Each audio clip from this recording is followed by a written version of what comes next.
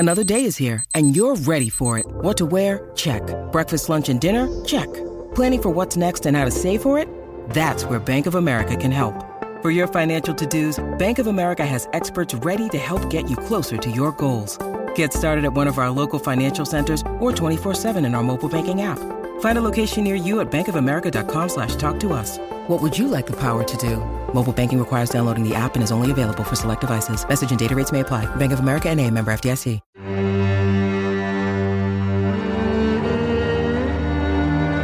Greetings and welcome to the bonus TWBD episode for the month of March 2021. We're glad to be here, and thank you all for listening and also mainly being our supporters. We're really grateful for that, and we hope that the questions to your answers, our answers to your questions are good and meaningful. Let's waste no time in getting to them. Kristen's been compiling them since last time, so let's throw it to her. Kristen, what's our first question? First question, I can't remember. Okay, it begins with I can't remember, but when not in COVID, do you all go to any cons? Oh, man. Like we do. We used to go to BlizzCon back when that happened. Yeah. 2020 was supposed to be the return of Nerdtacular. It was supposed to be a Vegas trip with a bunch of fans. And then regular cons were supposed to be Gen Con for me and BlizzCon for me. 2020 was supposed to be packed. And it didn't happen, which really sucks. But normally, yeah, we like that stuff. And I really like going to BlizzCon because that's where we get to all see each other usually. That's generally our kind of meetup place. Yeah, that's the big one. Yeah, Nerdtacular may have done that as well. But, I'm hoping that on the other end of this and enough vaccines are out there and enough people are sort of, we're clear on the science of it all and everybody knows what the crap's going on, that we can start to plan this stuff again because that'd be great. But I have to guess, like BlizzCon, I don't think they're doing one this year because they did their digital thing. So I can't imagine we're planning another one. Like none of the other gaming conferences are, even the ones toward the end of the year, because they just want to be sure. And like 2022 looks like the year that they really go back at it. But who knows? That could change. Yeah. So we'll see. Either way, we do conventions. Indeed. If the real world was turned into D&D, what would you yourselves become as a class and race? I kind of think there's two things. There's what do you want? And then there's what would be the reality. Yeah. Like what's your ideal and where would you end up landing? Because I feel like if it was just, you just took me and I got hit by a fantasy ray and I just became what I am, it would probably be like a dwarf rogue or dwarf bard. Yeah. Or a multi-class between the two. And that's just where I would wind up. That's probably roughly where I would put myself. I don't think I'd be a dwarf, but I just have the build for it. So, and the demeanor of just kind of a surly. That's a very important feature. I don't want to go outside. Don't show me the sun. I'm happy where I am. I know that's where I would wind up. Yeah, for me, I don't know why, but just the phrase battle mage sounds like fun. Like if there was ever a thing that let me be like, I want to be an icy bastard who can just rain down all the greatest ice spells in the world and have it really be focused on that, but also be able to go hand to hand. So it's me making that up in my head for D&D anyway, but I would like something like that if I could. If you're just saying, the world's your oyster, pick one. I'd pick that. I can see, I'd love to be a wizard or an artificer, but I'm also horribly dyslexic. And like learning spells, I'd open all the wrong portals and I'd release all the wrong monsters. Yeah. So probably safer for me to go like Goliath fighter. Because, I think I could do the shield thing. I'm okay with a bow and arrow. I've done that before. I've been to camp. Yeah. I think I pull that off. Yeah. But I'd love to. Yeah, but if the magic calls to you, maybe you have it innately. Maybe you're a sorcerer. That's a good point. True. That feels like asking too much. Like, I'm just assuming I'm great. Like, in another world, I'd be so good. I'd be awesome. I'd be special. Yeah. If I'm sticking to the rules of the thing, I probably couldn't do what I want to do, but I would love to play something like that. How about you, Kristen? Definitely a halfling. I don't see any other race I could possibly be that matches me. And then I don't know if there's like a Valkyrie class or something that's a mix of a fighter and a tank. Well, it's a barbarian. Yeah, that's That's pretty true, close. but barbarians. Then we're getting into fantasy. Kristen, who wants to be 7 foot Schwarzenegger and like wield 10 axes or something. Well, there's I'm sure he's like 10 years older now than when I last checked in on him, but little Hercules, he was 8 and ripped? Yeah, that's true. You mean from the cartoon? No, there was like a kid. Like he was called Little Hercules. Oh, I don't remember this. He's a real live kid. Oh, I missed that. Ripped? It's more ripped than I'll ever be in my life. Little Beautiful. Hercules. All right. That sounds like a thing. That might be true. You called me a liar. I'd never heard of that. That's crazy. Next email says, "Hey, There Will Be Dungeons crew. To start, I want to give a shout out to Bo. I hope he's doing well. We all miss him. My next is my question. Where did everyone get the inspiration for their new characters in this new adventure?" Oh, man. Inspiration? I just wanted to be different. That was my main thing. I just wanted to be different. And to me, a half orc with a Russian accent and a tenuous tie to his pious side was a fun new idea. And I'd never played a cleric before. So for me, it was just about, let's do something different. I almost always go magic classes. If not that, then somebody with a bow. And this is true in video games also. I just lean that way. So this was me getting out of my comfort zone and trying something new. I think so the rogue was kind of determined pretty early because we were saying, hey, go with your passion, and John's never played the rogue and it feels like that's where he should be. And I'm not going to ever play a human. Well, I might, but not likely. And so I was just looking through the races, and I think just because I was playing a lot of Immortals Phoenix Rising, I had a lot of Greek mythology in my mind, and I was like, well, we'll be a satyr. That seems cool, and it seems like a lot of interesting things you could do with that. You know, something that, you know, comes across as a bit more monstrous than human, but then, you know, kind of dress them up and put them in society and all of that. And I thought that might be a neat idea. Why not human? Have you ever said why you don't want to be a human? I just think it's boring. All right, fair enough. There you go. Mine kind of stems from some behind the curtains knowledge with Kyle discussing ideas and stuff. And he had mentioned anime leveling. Yeah. Anime. I guess we'll say that word twice. So I decided to pull in an anime character inspired from those Magic Girl anime, Sailor Moon, Cardcaptor, Escaflowne, and then pair it with a little Pride and Prejudice. Oh, wow. So if you really like that kind of stuff, you just hold on to find out this backstory. Yeah, no kidding. This is going to go yeah, places. I guess that's a good point for like backstory type stuff for Ko. I cheated. I just went with what was going on in my real life. I had, at the time we were making it, all my thoughts were family and what could go wrong. You know, my wife was pregnant at the time, and it was just, I was very caught up in, you know, thinking about that and what you would do for them and what that means. And so I just borrowed bits and pieces from reality and put it in there and was like, oh, we'll go with this. That's the way to do it, though. Yeah. I'm going to be freaked out about it anyway, so might as well just make it a character trait. Exactly. Yeah. Use D&D to deal with real life. It's not a bad idea. Actually, my wife said that. She said, is this therapy for you? And I said, yes, and it's free. Yeah. In fact, a fun little fact about Ko. I don't know if we've said the name of his daughter on the show, but the name of his daughter is the name we were going to name our child if it was a girl. Oh, really? So if it had been a girl, the name was going to be Penelope Jagger, and we were going to call her Penny. Oh, cute. So I love that. that didn't happen. And so when my wife found out about that, she goes, using your would-be daughter's name in your D&D game? I said, yeah, why not? Yeah. Why not? It's all tied up in reality. Yeah. Why not? Go for it. I agree. The second question of this goes to Kyle. What do you love most about being the DM, and what do you miss most about being a player?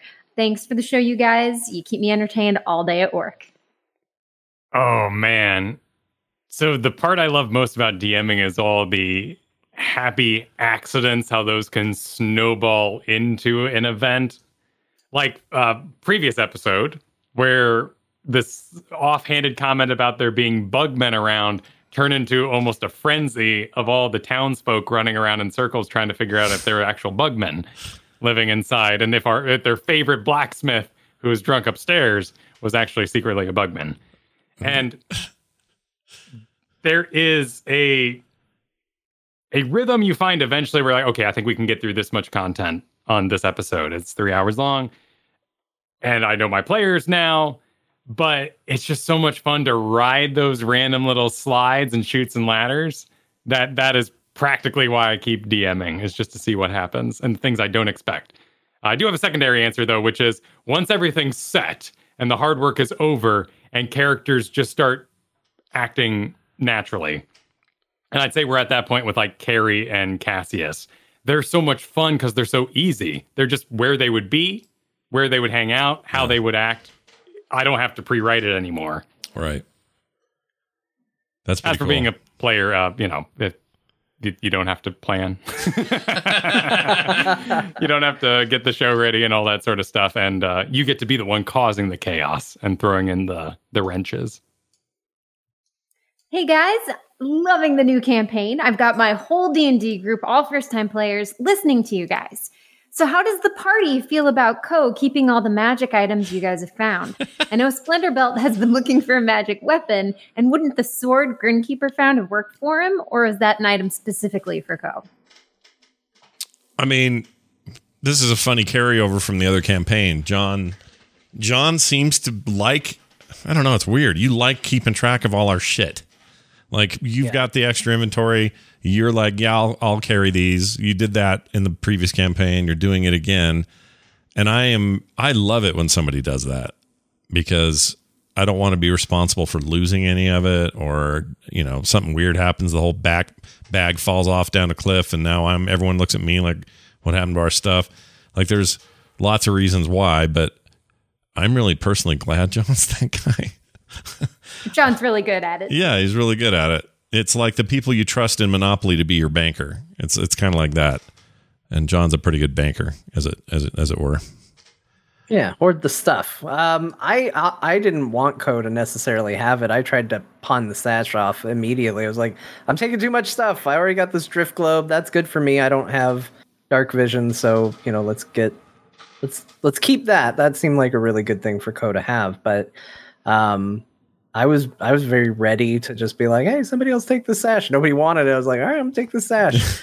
Because I'm the kind of person who, I feel like I made a mistake playing a bard in our first game, because you're so good at everything. Like, I would never recommend people start with bard, because it's very hard to go from everything is a plus on your character sheet to where you look at it now and you're like, what do you mean I get a +0 to this, or a -1? And you're like, what is this scam they're running on me? I used to be good at everything in this game. Sure. And I got used to having a lot of those tools.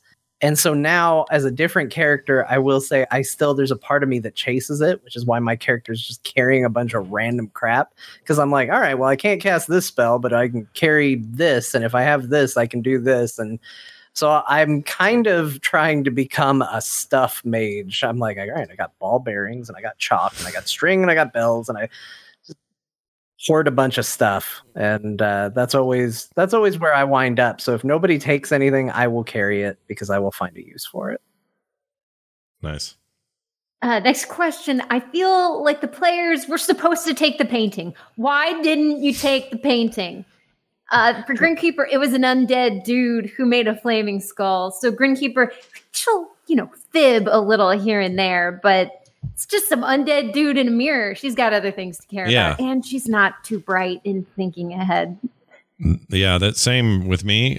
Maybe not the bright. Well, I don't know if I'm bright or not, but Splinterbelt would have zero interest in that sort of stuff. He's not into that. His desires are, well, he likes gold, but he likes it because he wants to make a potato farm. Like, he's got specific reasons for liking gold and being interested in accumulating it. But things generally don't interest him, and the accumulation of wealth without a purpose is just not interesting. Ko fell off a building and he just wanted to go home. Simple needs. Yep. Characters don't need to be motivated by much. It's true. Yep. Ko has a real, like, once things get to a certain level, it's like, okay, I've reached my limitations as a human being. My butt got turned into a pincushion. I fell off a building. I'm now here to just see it to the end and get me home to my family. I'm good. Good enough. Hey, There Will Be Dungeons crew. I am loving this new campaign. You have inspired me to build a similar one for my 4 kids. I was just wondering if Kyle would be able to make his DM notes available as a kind of module. I'm a new DM, and the resource would go a long way towards soothing my beginner DM jitters. Thanks for all you're doing. Keep up the amazing work, and pass on our love to Bo. So this is interesting because Kyle's been doing these really great report card things for our supporters. And if you're listening to this, you're one of them. So you've been getting those in PDF form. But Kyle, have you ever thought about like going full blown, module style campaign? I would love to do that. Naturally, there's time consumption there, which is obviously the biggest barrier. But right now, you all have the players have their dungeon guides, which was given to them by the guild. Those are currently with like table of contents and a little bit of information expanded by the imagination. So like I mentioned briefly that there was a chapter on emergency horseback riding or what to do if you get buried alive. Yeah. Those aren't filled out. But it'd be really fun to fill that book out and thereby by giving your players like here is a physical guide that a Denizen of the World we're going to play in wrote.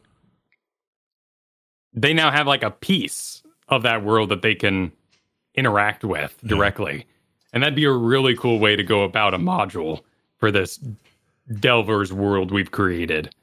Not necessarily the big tome, but more something that the players then inspire themselves off of. Right. And we've had discussions before about doing more of what we do in book form. Sometimes with, some of that is like, hey, what if we took some fan art and made a collection out of it? Everything from that to, creating a campaign based in the ways for Bo, or in this case, what you're doing. So those things are always on the table. They're a ton of work, but they're super interesting just from a creation standpoint. We'd all love to make stuff. That we do. Yeah. A question for Kyle. Last campaign, you played Barbarian, and at level 3, I think you went Berserker. I'm currently playing a level 2 Barbarian, and Totem Warrior is the safest pick. But after 2 weeks of playing, I'm being drawn towards Berserker. What's the ratio balance between fun and team viability?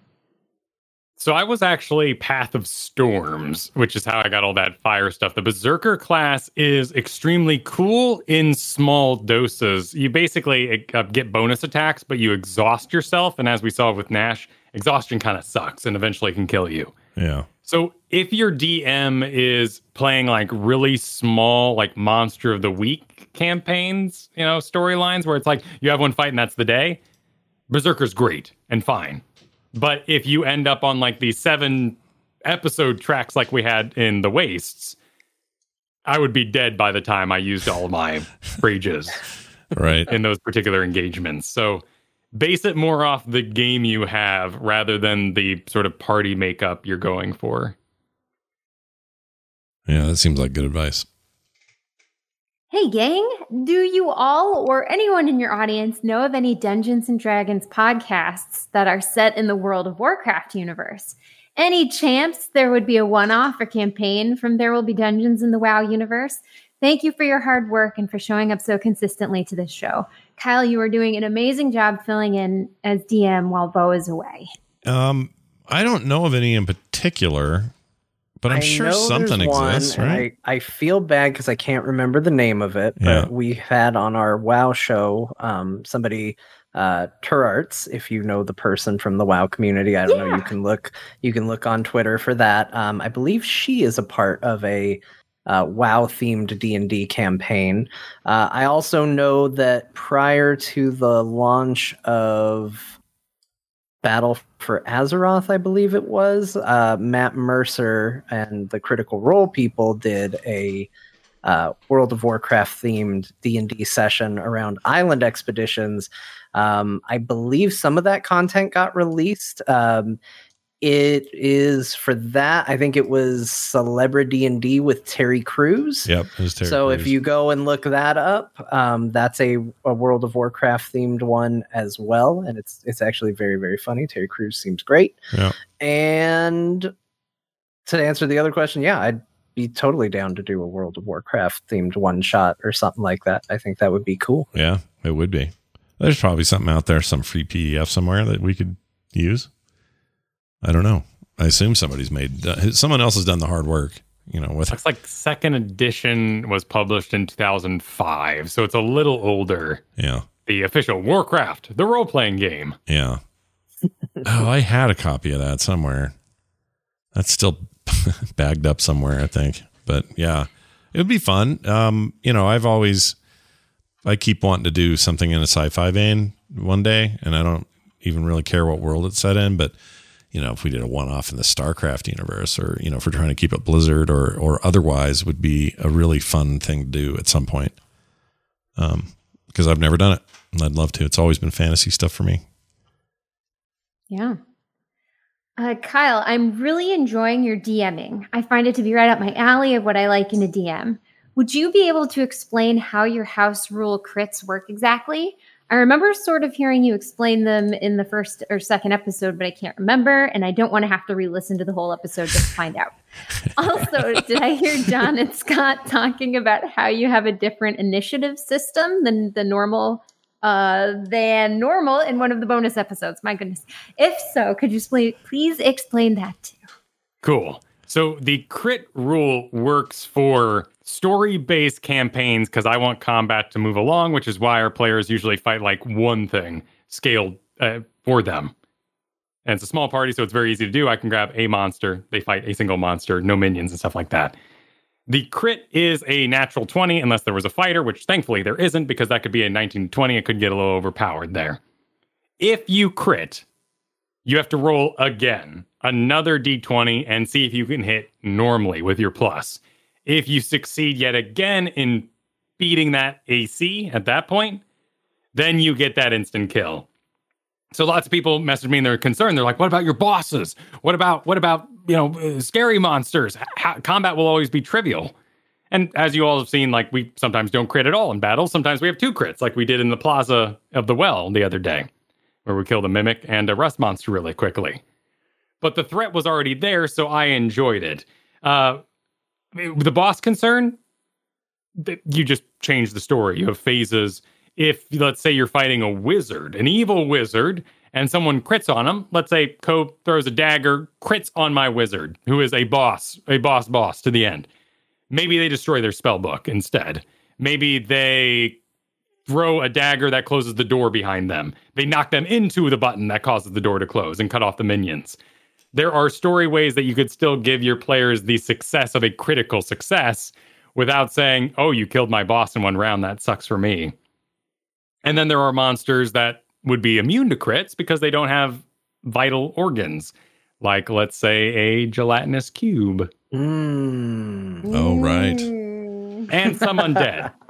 A ghost might not have a heart that you can pierce. But you can probably insult it.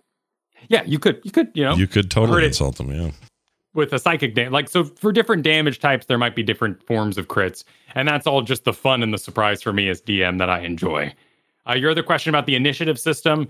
Initiative is preset as though they rolled a 10 if we're fighting something trivial. If it's something where initiative would matter, then we actually roll initiative. So you may have noticed in the Skull Keep episode, we didn't roll initiative when we beat up a random skeleton janitor, because it wasn't particularly important there. But when the skull flew down, was about to cast Fireball, it suddenly mattered who would get to act before that Fireball got cast. So sometimes it's set initiative or initiative I rolled ahead of time. And sometimes, like everyone being spread out in the plaza, I want to go with initiative because it matters. Awesome. And another question, Kyle, did you consult Acquisition Inc. at all in your DM prep? And if so, how did you pick and choose what you like to include in your campaign versus what you would leave out, mechanically, tonally, stylistically, etc.? I did not. In fact, I thought that was like a joke gift, like box set, like you would give to somebody who's played too much D&D, like the Rick and Morty kind of stuff. But it's actually very similar to what we're doing in a sense that the adventurers work 9 to 5. This is their day job. And then the hilarity that would happen from day job workers not wanting to take risks or only doing this for the company or looking for promotion. It's actually a rather enjoyable little read. I didn't even think it existed. Is that the Penny Arcade guys thing? Yeah. Okay. Yeah. I'd heard of that. I have an aversion to like joke D&D, which is really weird because once we get playing D&D, it's really fun to joke around. Yeah. But the jokes are going to happen because we're all a bunch of crazy, bizarre characters trying to interact with a very normal world. Not so much that the world itself is bizarre or funny. Right. It's kind of my cutoff point. Yeah, I tend to agree with that general philosophy. But there are a lot of one thing nice about Acquisitions Inc. and others like it is it does approach players who are maybe new to this stuff or aren't used to, the role playing aspect of it, or they're just looking for the mechanics of a fun game. I think it approaches that pretty well. Yeah, I think it also grew very organically out of what you're saying, Kyle, where it was they were playing legitimate Dungeons and Dragons, but they were finding humor in these are the characters we're making in that world. And then as it grew and got bigger, it kind of built around that, but it had that serious base. So I think a lot of that stuff has that kind of true backbone D&D, but with a lot of very kind of job-oriented stuff built up around it. And, yeah. This is like if adventuring was your day job that you didn't really like all that much. Good way of putting it. And I think we have time for one more question. Yep. Would you ever consider a tournament-style bracket for all of your characters? Everyone the same level, preset rules, set rests, and items. We have discussed these rules a lot with one of my D&D friend groups. How would you pull off a tournament? What say you, Kyle? I wouldn't even know how that would work. Oh, I would do it in words to avoid hurt feelings. I know we're all being, we're all chummy, we're all friends, but it really, really kind of... You get competitive. And it's not made for PvP. Like Diablo 3, they had to make a different sort of mode for it for those who want it. Like, we all get overpowered about certain things, but have these huge weaknesses as the D&D class. And those weaknesses are there for the DMs to pull from. It would be a real bummer for, like, Co to be like, oh, and I know that Grinkeeper is weak to psychic damage and has low dex, so I'm going to use this sort of attacks. And you just get to know each other too well. So if I were to do it, it would be a discussion. Yeah. Not rolls. Yeah. Yeah. I also think, like, you taking our original characters, you could put everybody at a set level to try and balance them, but are you really having Nash fight if he can't turn into a dragon? Is it really Stanley if he can't use diplomacy? Right. You know what I mean? Like, the stuff that makes the characters OP and stand out and unique sometimes is the stuff that, wouldn't really work in a fair PvP fight. And I think if you stripped that away and just were like, hey, all right, what if we made everybody fight each other? I'd be like, okay, but are they really, or is it just now, a human, a tiefling, a grungy, boil-covered human, a satyr? Is it just these races now fighting each other with swords and just going, we're the characters? Right. That's a really good point. Also, humans are boring. Don't forget. Yeah. Hey, according to D&D Beyond, the majority of players are human, so the majority of people are boring, apparently. Yeah. Boring. It's true. Yeah, it's true. Look, you got to dip your toes in somewhere. You got to start. Look, Mario exists for a reason. Yeah. He's, in Mario Kart, you picked Mario. You picked safe. Everything's going to handle fine. Yeah. But you know what? Yoshi's way better. So's Koopa Troopa. Ooh, Bowser's pretty fun. Even Luigi. Bowser's pretty great. Yeah, even Luigi's better. So you got to start with Mario because you're like, it's a me. But eventually you're going to dip your toes elsewhere and you're going to go, hey, there's better characters out here. That's it's hilarious. A me, whatever. Yeah, don't forget, it's what's a me. Sure, I get that. So if one other thing I will say about having run a tournament bracket before and had my players all make the rules, there's no reason that they would force movement. And that's something you kind of combat when doing combat design as a DM. Is like, how am I going to make this interesting so that the two characters don't stand, not breaking sight of each other, not making sure there's no attacks of opportunity, and they just go, this for you? Okay, now you hit me. Now I hit you. Now you hit me. Right. So have some sort of like other overarching goal in there, like Thor Ragnarok. Not only is Thor sort of missing a lot of his powers because he doesn't believe himself and stuff, he also has this whole side venture he's going through in this side quest as to why he's going to even fight the Hulk. Right. That makes sense to me. Well, I hope that made sense to you, listeners, including that person that asked the question and everyone else who's like, oh, yeah, that's a great question. All of these were. Now I have answers. Well, that's what we're here for. So we hope you enjoyed yourselves. It'll be another month before we do this again, but we can't wait to do it again. So keep your questions coming. If you have any, head on over to therewillbedungeons.com. There's a Q&A form right there. You fill it out, you send your question, and you're good. And if that's not enough for you, you can use the email from the site as well, which is therewillbedungeons@gmail.com. Either way, whatever you prefer, we'll take it. That's going to do it for us. Thank you all for listening, and we'll see you next time.